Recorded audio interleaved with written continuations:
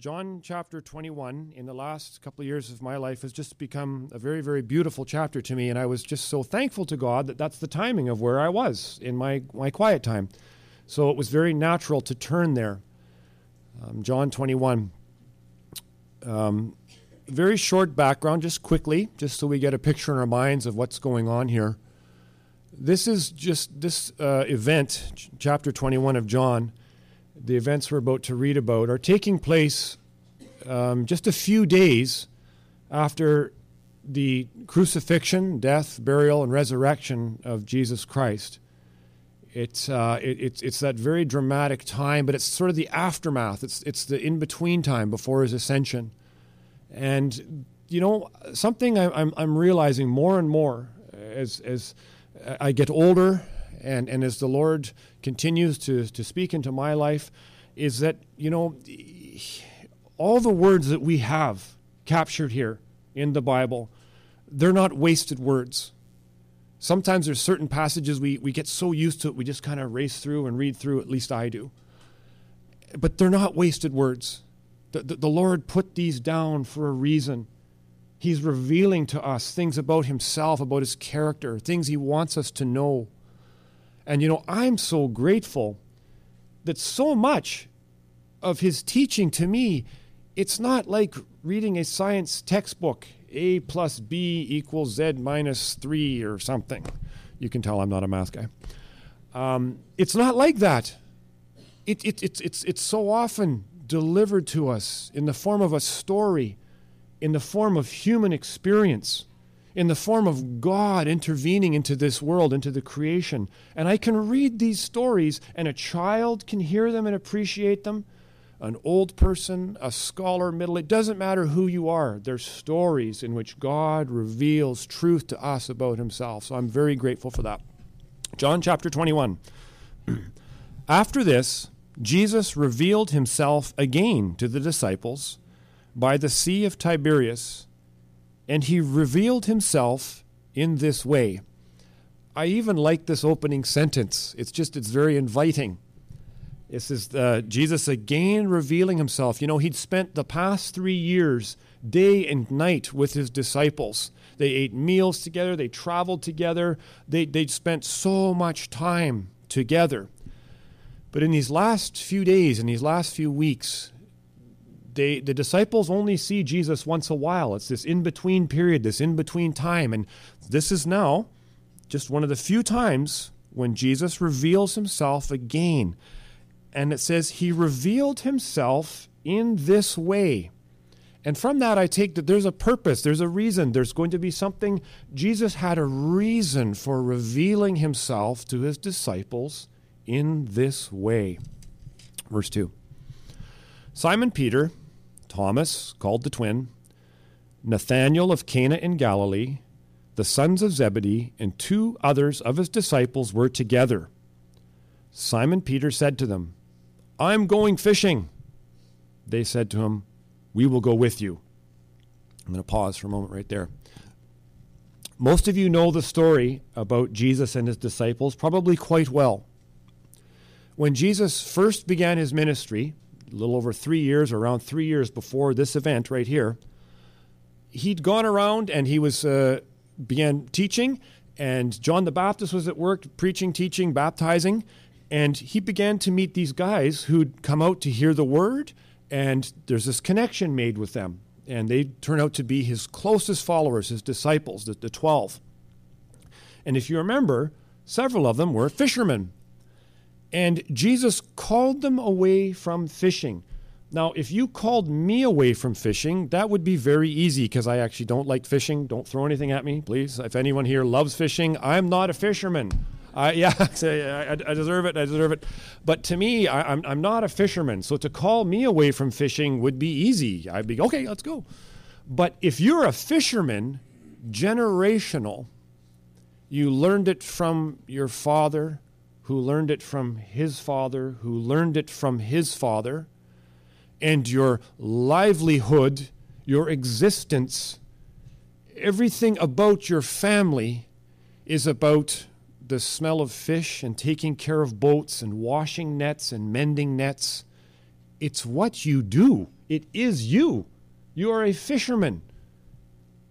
They left the fishing to follow Jesus. It says they left their father, their dads in one case, left their dad, walked away, and followed Jesus. That was a significant, incredible time. They left all that they knew, all that they were, all that sort of defined who they were. Left it, walked away, and followed Jesus. And Jesus said, I will make you fishers of men. And for 3 years, they went everywhere with Jesus. They were with him all the time. The good, the bad, and the ugly, all the events, the healings, the miracles, the casting out of demons, the walking on water, being in a boat on the storm, all those events, they were with Jesus. And so what happens? After seeing their hero, their Lord, the one they just loved the best, after seeing everything collapse of what their hopes, their expectations were, they see him betrayed by one of them. They see him given over to the Romans. They see him humiliated in the most horrible, horrible, horrible way. Ongoing humiliation. And then they see him, they watch as he's put to death in one of the most cruel means ever devised by human beings. They watched all that. Their Lord, their Savior, their friend. They witnessed all of that. And so these men, even though they've now seen Jesus' resurrected body, they've seen him, they've actually touched him, I think these guys are in such turmoil, such a state of probably depression and just not knowing which end is up. What do? Simon Peter goes back to what he's comfortable with. And I think more and more of Simon Peter as the alpha male. He's the strong guy that just goes and does things. Peter is the man of action. There's probably alpha males in this group here this morning, and you just do things. Come on, let's get going, let's get moving. And Peter's the man of action.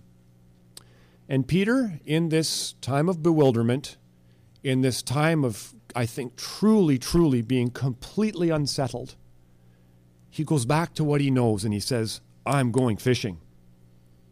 It's what he knew. It's what he grew up with. It's what he'd been called away from. And we can be in places like that in our lives. I have been in a place like that in my life, not for fishing, remember, but I've been a place in my life where I didn't know what end was up. I just had this sense, where am I at? What's going on? I don't know. You go back to something you're familiar with. You go back to something you know. You fall back on that you're familiar with. It's easy. You just do it naturally. It's like breathing. Peter says, I'm going fishing.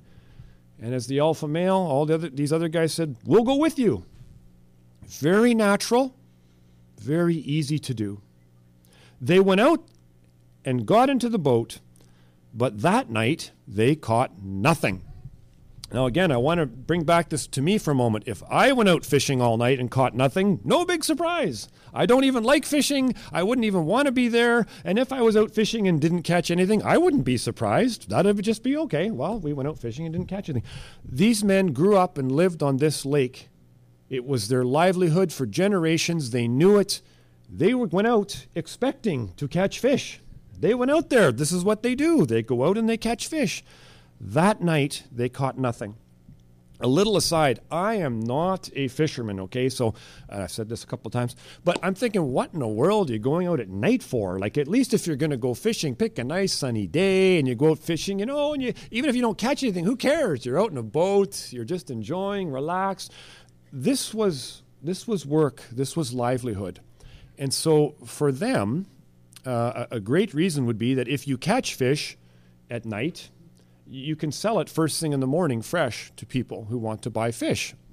I read that somewhere and I thought, that makes great sense. I actually appreciate that logic. So quite likely, this is when they often fish. Not all the time, but it would be a very common thing to fish at night. I like that reason. They caught nothing. Verse 4, just as day was breaking, Jesus stood on the shore, yet the disciples did not know that it was Jesus. Something I like to do when I'm reading God's Word is I truly try to picture this in my mind. I try to get the movie camera going. I want to be there. I want to see what it was like. So How many of you have been at a lakeside very, very early in the morning? Okay, we've got dawn's just breaking over the hills. It's very quiet. It's a quiet time of the day early in the morning. Even in this first century period of time without the noise of cars and trains and airplanes and all that stuff in the house, still a day builds, doesn't it? If you're ever up throughout the night and a day builds, you start to hear noises, then there would have been cooking fires, you would have heard things around the shore as the world starts to wake up. Well, it's really, really quiet still. And in my mind, I can just see that glow above, the light starting to come. We're told in a few verses that they're about 100 yards offshore. So let's just say at the other end of a soccer field. Their little boats out there, they're fishing. They've been fishing all night. And there's a figure, there's someone there, and they can just see there's someone there at the shore side. Okay? And we're told it's Jesus. But they don't recognize him. They can't tell. It's just half light, and they see there's someone there, but they can't tell it's Jesus. Verse 5. Jesus said to them, "Children, do you have any fish?" I'll pause at that again. Okay, guys, again, get the picture in your mind. Jesus is only around 33 years of age. These guys are probably the same age, maybe a couple of them a little bit younger, some of them older than him, and he calls them children. Well, that's kind of interesting, right? But when I think of who's doing the speaking, when I think of the Son of God, when I think of the Prince of Glory, the creator of the universe, we're all children. And even if you're here today in your 80s and 90s, we're all children to the Lord. And he says to them, "Children, do you have any fish?" They answered him, "No." And in my mind, I picture it kind of like, no. Well, why do I picture that? Because they've been fishing all night. And they're not like me. They didn't go out there for fun. They went out there to achieve a goal. They went out there with a set purpose. They went out there to catch fish. And so in my mind, it's almost a grumpy no. He said to them, "Cast the net on the right side of the boat, and you will find some." Now, me in my flesh, if I was them and I was there, I'd be like, "Cast you on the right side of the boat." That's what I would be thinking, right? I'm a professional. I've been doing this. What do you mean? All night we've been fishing. And it was not for fun. It was what they do. And Jesus says, cast the net on the right side of the boat and you will find some. So perhaps in spite of the feeling they had of either resentment or like, who do you think you are, or whatever they were thinking. Again, I would have had those feelings. They do it. So they cast it. And now they were not able to haul it in because of the quantity of fish. Okay, this is a miracle. There's no question about it. I could tell you cast the net all day. You could tell someone cast the net all day, and the chances of that happening are ridiculous. They cast the net, and there's such a quantity of fish that they can't haul it in. They realize this is not normal. That disciple whom Jesus loved, and when we hear that in John's gospel, we're taking it to be John, the writer. That's how he referred to himself, the disciple whom Jesus loved. That disciple whom Jesus loved therefore said to Peter, "It is the Lord."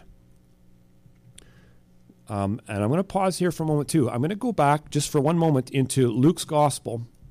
And there's a very similar incident in Luke chapter 5 that ties in with this. And this one's now happening at the very, very beginning of Jesus' ministry. And Jesus had been in a little boat. He was out there with Peter. And Jesus was teaching from the boat. And we ask, why is that? He was teaching from the boat because his voice carried very well to the crowds gathered on the shore. And so he teaches from the boat. And in that case, after he finishes speaking, in verse 4, he says to Simon, "Put out into the deep and let down your nets for a catch." In verse 5, Simon answered. So here's really what goes on. Simon answered, "Master, we toiled all night. We toiled all night and took nothing. But at your word, I will let down the nets." So in obedience to the Lord, in that instance, he lets down the nets. And when they had done so, they enclosed a large number of fish and their nets were breaking. I got a feeling that flashes in their minds all at once. And John just says, "It's the Lord." He remembers that 3 years earlier. Do you remember that time? He's thinking in his mind, that time When the Lord said, throw your nets, and we've been working all night, and there's this huge catch of fish. It's just happened again. And I think he's brought back to that moment just in a flash. And then Simon Peter does something a little strange. When Simon Peter heard that it was the Lord, he put on his outer garment, for he was stripped for work.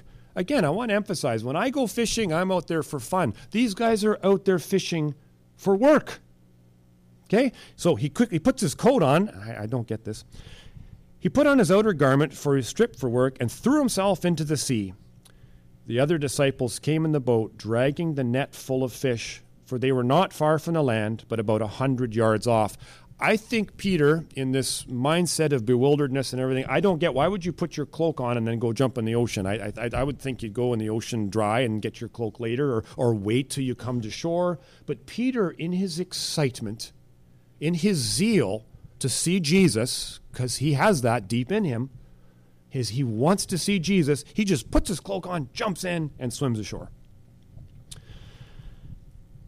They're going to continue. The other disciples came in the boat, dragging the net full of fish, for they were not far off from the land, but about 100 yards off. Remember, we just said, so they're quite close. Verse 9. When they got out on land, they saw a charcoal fire in place, with fish laid out on it, and bread. And I want to pause here for a moment, okay? Believe it or not, this is one of the thoughts that triggered this whole message. This is one of the reasons I wanted to talk about this morning. And you might think, wow, what a strange verse to want to speak about. Let's not rush through this. Let's just ponder this for a moment. My wife could testify to you that I have a little bit of me that's a pyromaniac. I like making fires. And I can't really do it anymore because we live up in Sechelt on sort of a city-sized lot. But for many, many years, we owned acreages. And part of the job of owning an acreage is cleaning up brush or clearing new land. And I built lots of fires. And I like making fires. Okay, it's something I like to do. And sometimes once we had a great fire going, we would cook hot dogs and do that. Barb and the kids would come around and we would do that for fun, right? One of the first things that tweaks in my mind is that when they got on land, they saw a charcoal fire in place with fish laid out on it and bread. And the thought that strikes me is this: Jesus has been here for a while. You don't instantly get a charcoal fire. A charcoal fire means you've actually prepared the fire, you've built up the fire, and you have glowing coals. It's not even smoking anymore. You have glowing coals. Jesus has taken time to cook fish. He has bread ready for them. I tell you, I also get a pang of guilt when I read this. Wouldn't my wife love it if she came home after a busy day and there I was and I'd taken the time and there's a meal cooked and food is ready after a long day's work? Now, let's get this straight. The man who has just come through the most terrible ordeal of human existence since the creation of the universe, the living Prince of Peace, the King of Glory, is betrayed. He is given into the hands of the Romans. He is beaten, whipped, and scourged, crown of thorns, mocked, spit upon. His own disciples leave him. His one disciple denies him 3 times. He is the one who has taken the time to show incredible love in a very, very tangible way. He's prepared a meal for them. And he's so calm. He is so inviting to them. Bring some of the fish that you have just caught. So Simon Peter went aboard and hauled the net ashore full of large fish, 153 of them. And again, I get that picture in my mind. Alpha male, he's got to do something. So he just climbs in there and by himself, he's going to pull that great big net full of fish. It's a lot of weight. I probably couldn't have done it. He does it. He pulls it down because Peter's got to do stuff. Because Peter's that kind of a guy. So he pulls this net of fish. And they go out of their way to say, full of large fish, 153 of them. And although there were so many, the net was not torn. All these details are given to us to tell us This is exceptional. This is not normal. This is miraculous. Something remarkable is taking place here, and we should be aware of it. We should think about it. We should weigh this. Now, none of the disciples dared ask him, "Who are you?" They knew it was the Lord. And I wonder, why does it say it like that? Well, of course they'd know it's Jesus. But do you remember after Jesus' resurrection, in the different accounts of the Gospels, Jesus is changed somehow. He's now in his glorified body. And they come after a period of time to realize it's Jesus. They know it's Jesus. But somehow there's something different about him that makes them wonder, that makes them question, who is this? And I believe, in a way, we could take a picture of that a little bit for ourselves in future glory. Though you will be you in heaven, there'll be no question that you are you. You will also be transformed. And for me and some of you, that's a really good thing. That's supposed to be a joke. In heaven, we won't be old and crippled up. We won't have poor eyesight. We won't have all of the ailments that trouble us. We will be new. We will have glorified bodies. And I believe we're getting a small picture here of that already beginning. They don't quite recognize Jesus. They're really sure it's him. But there's something here, None of them dared ask him, "Who are you?" Do you not see that? There's something interesting here, okay? There's a glimpse, I think, about the future. Jesus came and took the bread and gave it to them, and so with the fish. This was now the third time that Jesus was revealed to the disciples after he was raised from the dead. Again, let's just feel the weight of this for a moment, shall we? Do you remember just before he's crucified, Jesus, and they're in that room together celebrating Passover together. And Jesus is clearly the master. He is clearly Rabbi. They call him Lord. And yet Jesus takes off his outer cloak, wraps it around his waist, gets down on his knees, and washes those stinky feet of all those men. That was a job for the lowliest servant, to wash the feet of people. Because it'd be stinky enough doing your feet and my feet today, but in that day, in that era, either walking around in bare feet in dusty roads conditions or just sandaled feet, the feet really, really are not nice. And yet Jesus does that. Jesus gets down and he washes their feet. And then we believe, don't we, that he lays down just hours later. He goes through, he endures all the punishment, all the shame, everything. He's hung upon the cross. He dies for his great love. And even though these same ones that he loves don't show themselves very well, do they? They don't. When you read the passages of Jesus' crucifixion in all the Gospels, they kind of abandon their Lord in that moment of crisis. They're overcome with fear. They're overcome with doubt. They're so unsure. How would that make you feel if you're in their place? I believe we'd be just so humiliated. We'd feel, and Peter, remember, he says, "I'll never deny you, never." Oh, and then just a couple hours later, he denies him full on 3 times. In one of the Gospels says he's calling curses. Wow.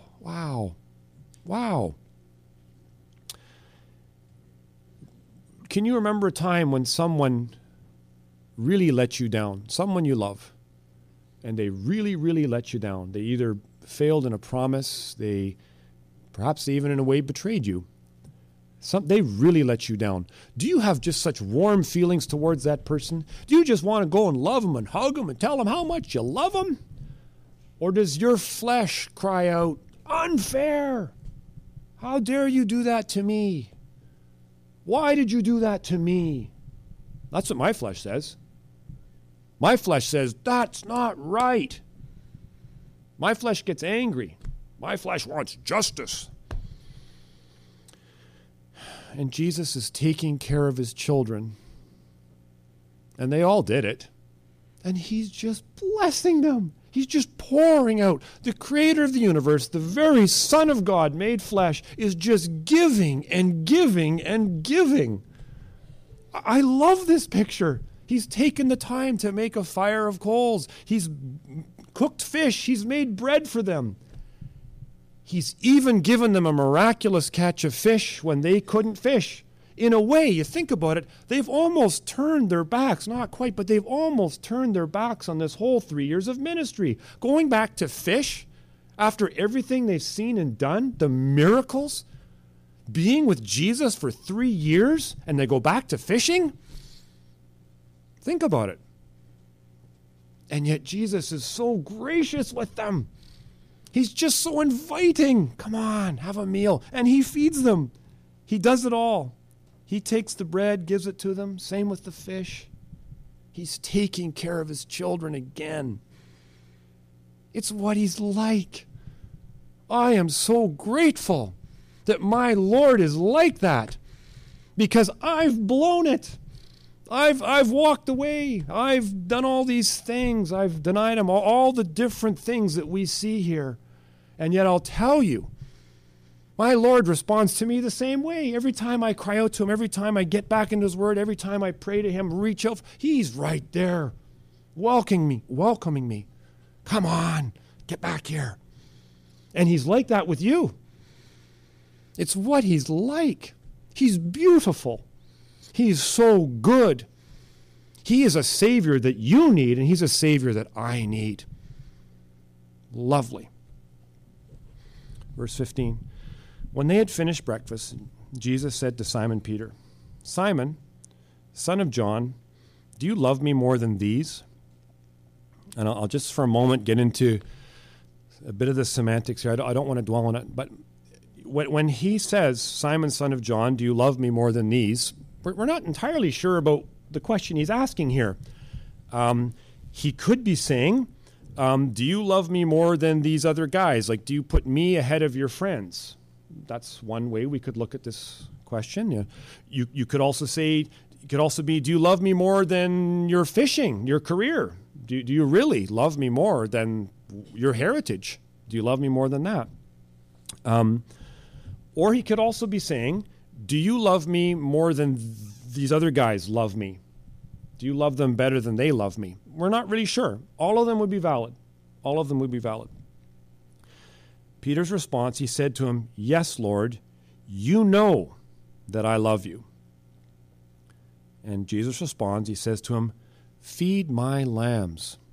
Wow, that's kind of interesting. I don't see any sheep in the picture. Do you guys? That's no sheep here, not that we're told. Feed my lambs. What? Verse 16, he said to him a second time, Simon, son of John, do you love me? He said to him, yes, Lord, you know that I love you. Jesus says to him, tend my sheep. He says to him the third time, Simon, son of John, do you love me?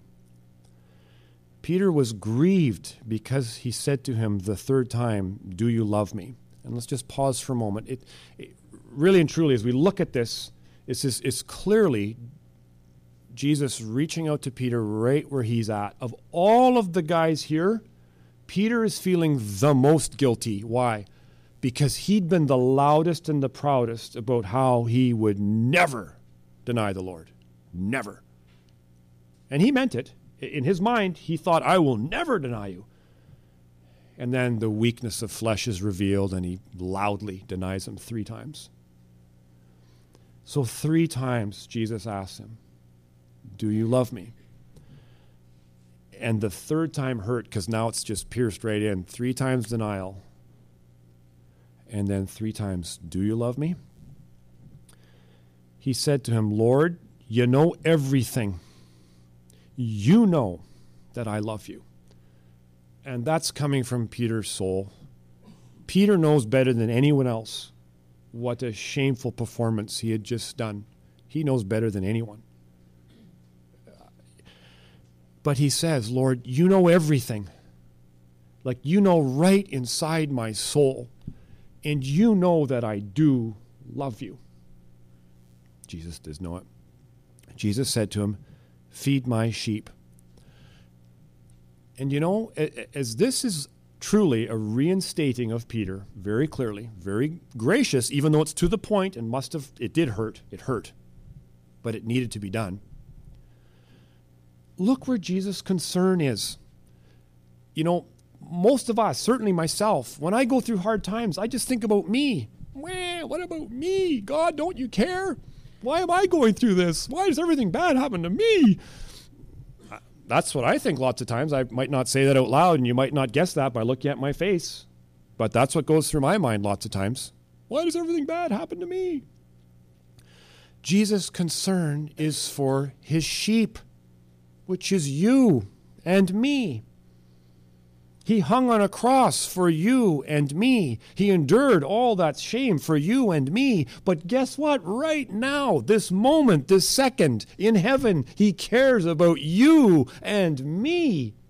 He loves you and me. That's his concern. The very best thing he can give to Peter, the best thing to reinstate this man, is you love my sheep. You take care of my sheep. You guard my sheep. Because that's who I love. That's what I did all this for. That's why I endured the shame, the mocking. That's why I hung on a cross. That's why I gave up my life, is for my sheep. So the very best thing he can give to Peter is take care of my sheep. Jesus owns you. Jesus owns me.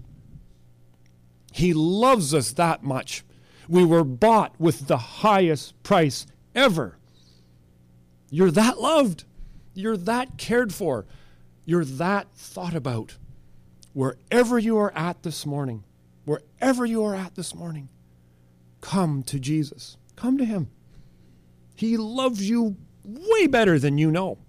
He loves me way better than I understand. His love, I just love all these physical little things. He cares about details. He does, and he knows about details. And he says, come, feed my sheep. Truly, truly, I say to you, when you were young, you used to dress yourself and walk wherever you wanted. You know, that's just a great description of Peter. Peter just took care of himself. Self-made man, alpha male. Yep, Peter just did it. And as this whole story is unfolded, we see where that got him.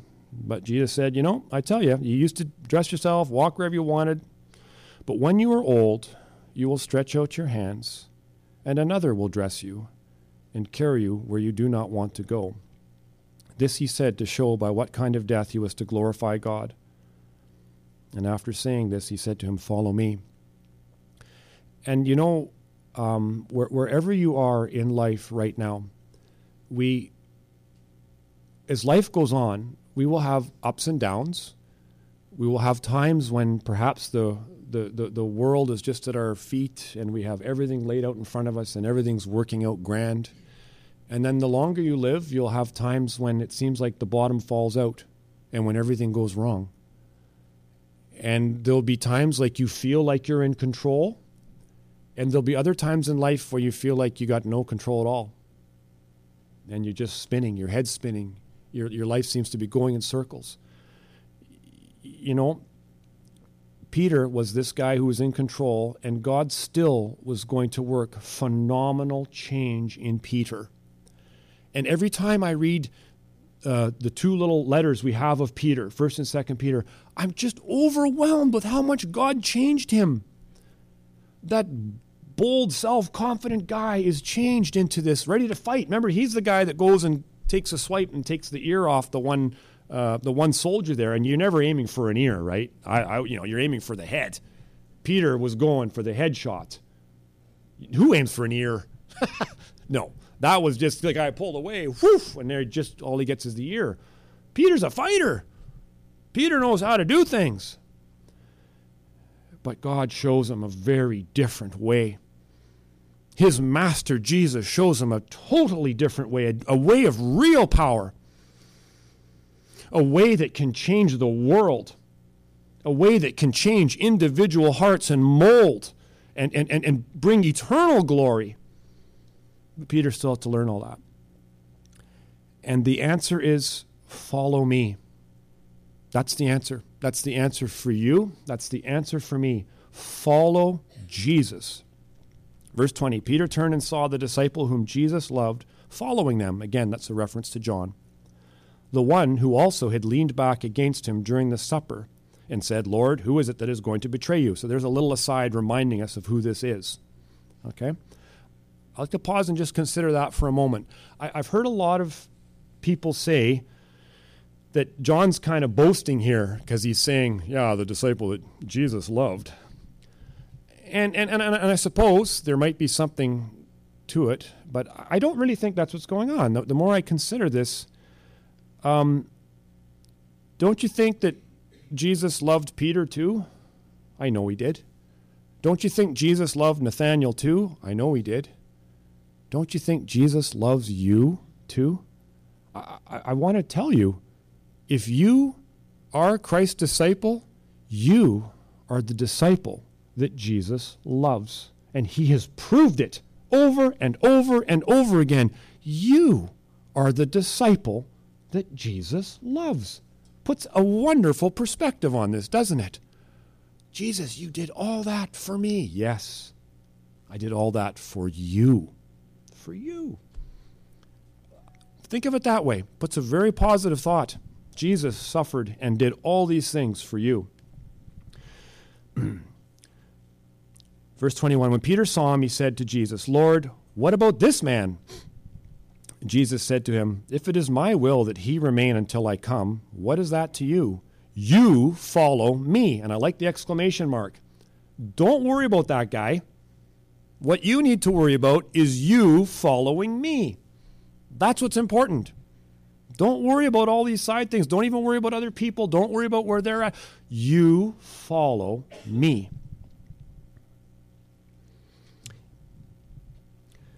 Verse 24. This is the disciple who was bearing witness about these things and who has written these things.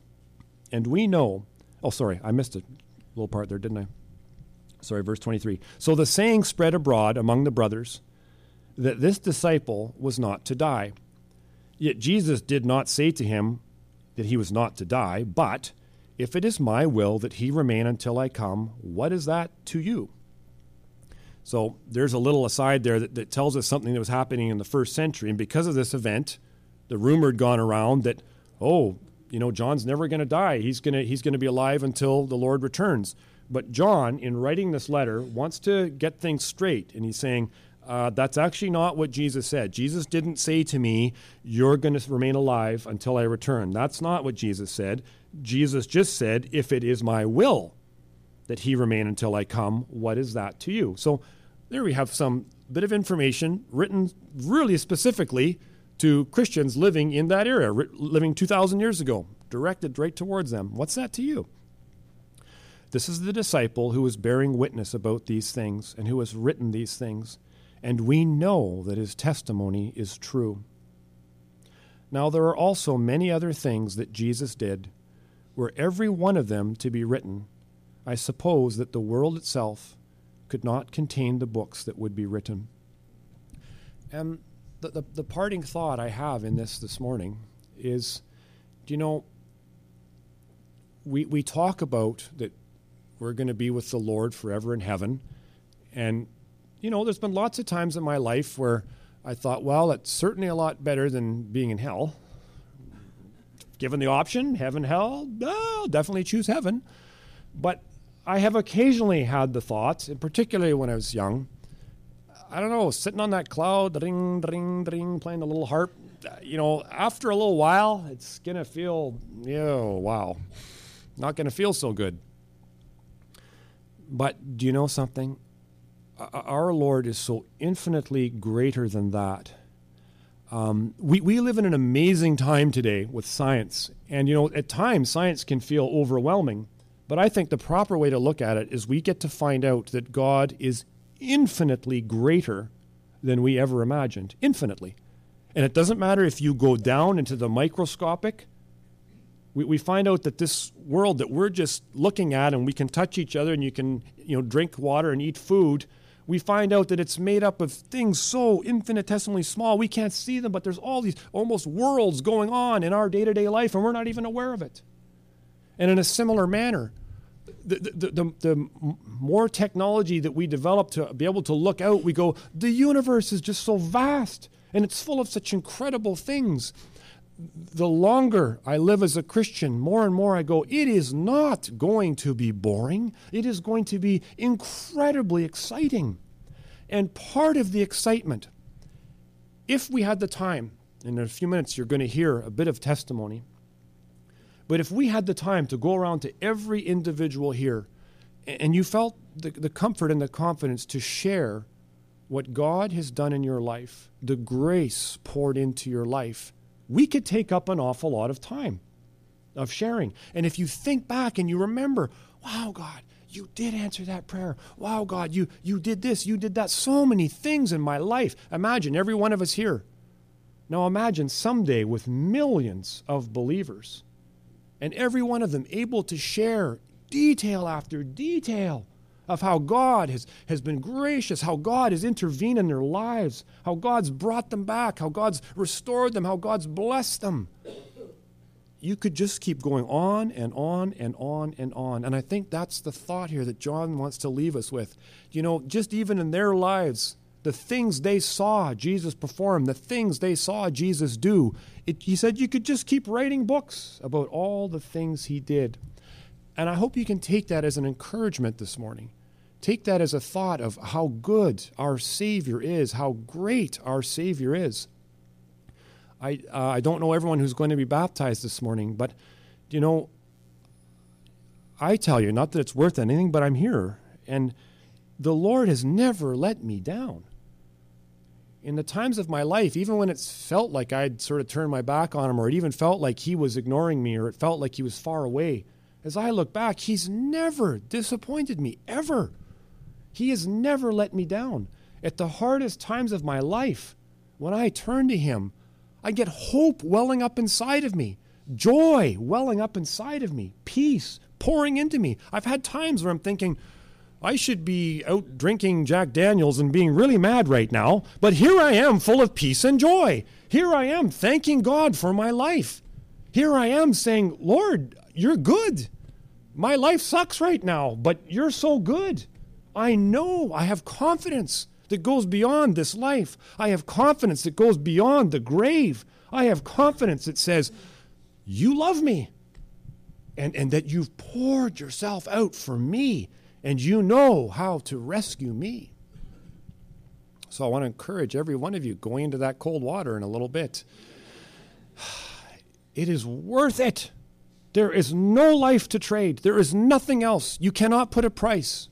There's no price greater than what has been paid for you. Amen?